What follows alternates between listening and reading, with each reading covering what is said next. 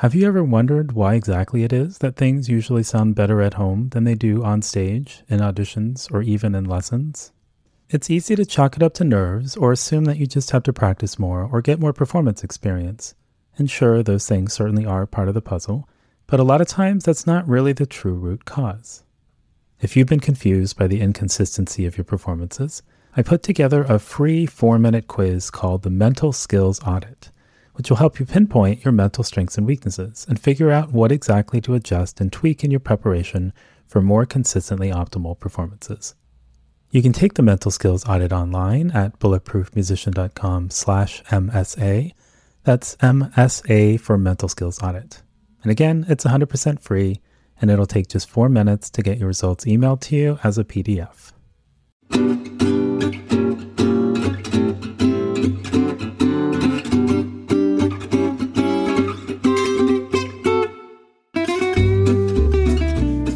This is Noah Kageyama, and you're listening to the Bulletproof Musician podcast. Every Sunday morning, we'll take a look at a new research-based tip or technique to help you practice more effectively or perform better under pressure. And on the first Sunday of every month, I'll have a guest from the music, sport, or research world who will share their insights on how we can all be a little more awesome in the practice room and on stage. With the new year now upon us, you've probably begun to see a lot of articles about resolutions, goals, and habits pop into your inbox and newsfeed. We could spend months exploring the various aspects of this research, but I thought we could keep it simple today and focus on just one question about setting goals. Namely, what type of goals are best if you want to maximize motivation and the likelihood of sticking with your plans? Are you more likely to make it to your desired destination if you set big goals? Or do you increase your chances of success by setting smaller goals? Well, it turns out there's conflicting research with evidence to support both. There are studies which suggest that small goals can help with motivation and persistence, while big goals can be discouraging. Yet there are also studies which suggest that achieving small goals can make you feel like you've made progress, which can lead to complacency and a tendency to relax and ease up instead of powering on through.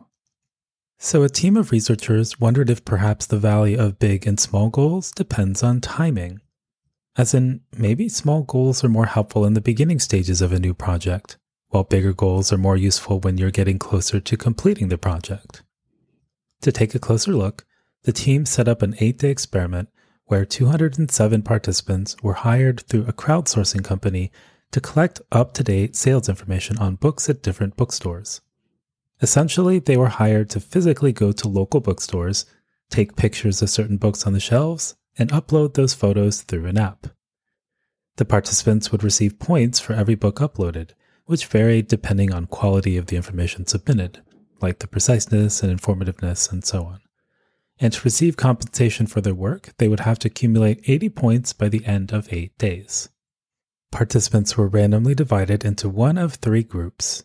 The big goal group was given daily reminders and feedback about their progress towards the goal of 80 points, such as, you've earned 44 out of 80 points in total. The small goal group, on the other hand, was given daily reminders and feedback about their progress towards tiny daily goals of accumulating 10 points per day, like, you've earned 4 out of 10 points today. Then there was a hybrid group, which received tiny goal reminders and feedback on the first 4 days of the task, and big goal feedback on the last 4 days of the task. So something like 4 out of 10 points today on days 1 through 4, and then 44 out of 80 points in total from days 5 through 8. Would any of this make any difference in their motivation and how much progress they made towards the overall goal of 80 points in 8 days? Well, in terms of the number of books uploaded, the big goal group performed the worst. They uploaded an average of 19 books each. The small goal group did a little better, uploading an average of 20 per person. And the hybrid group did the best, averaging about 27 books per person. And was there any difference between groups in terms of how many participants completed the overall goal of 80 points in 8 days? Once again, the hybrid group came out on top, with 57% of the group members achieving the overall goal, compared to the big goal and tiny goal groups, which performed about the same as each other at around 34% and 39% respectively.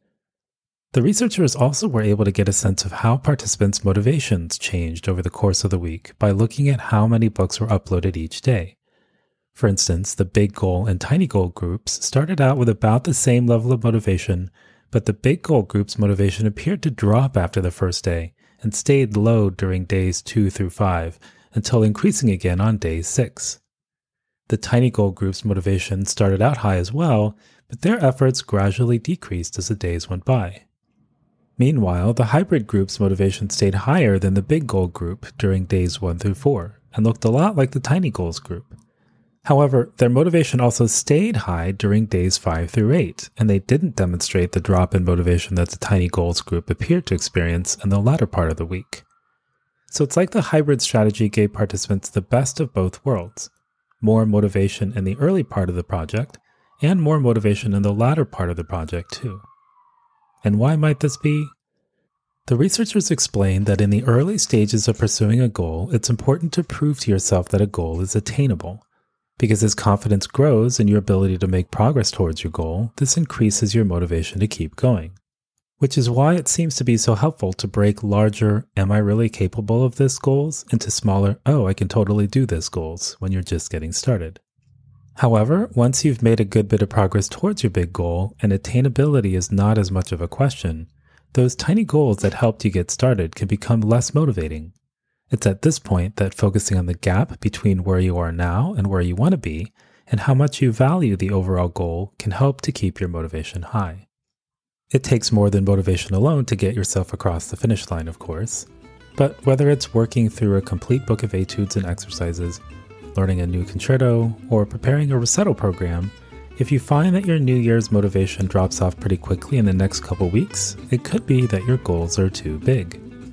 See how things feel if you break the goal down into less intimidating bite-sized chunks, like working on just one scale per week.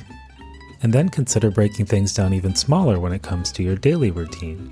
For instance, aim to work on the scale of the week for just 5 minutes, or even 1 minute. And then the associated arpeggios for another 5 minutes, or even just half an arpeggio for 30 seconds. Then, when you find yourself at the point where habits have been established, progress toward your goal has begun to feel routine, and motivation starts to ease up, remember to refocus on the bigger goal again. Remind yourself why it is that you set that big goal in the first place, and see if that rekindles the spark inside as you remember why it would be so meaningful to complete that book of etudes, perform the complete concerto, or give that recital. You can find links to this week's study and other related practice hacks at bulletproofmusician.com/blog. If you found this episode helpful, please do share it with a friend or practice buddy who you think would also enjoy experimenting with it during the coming week.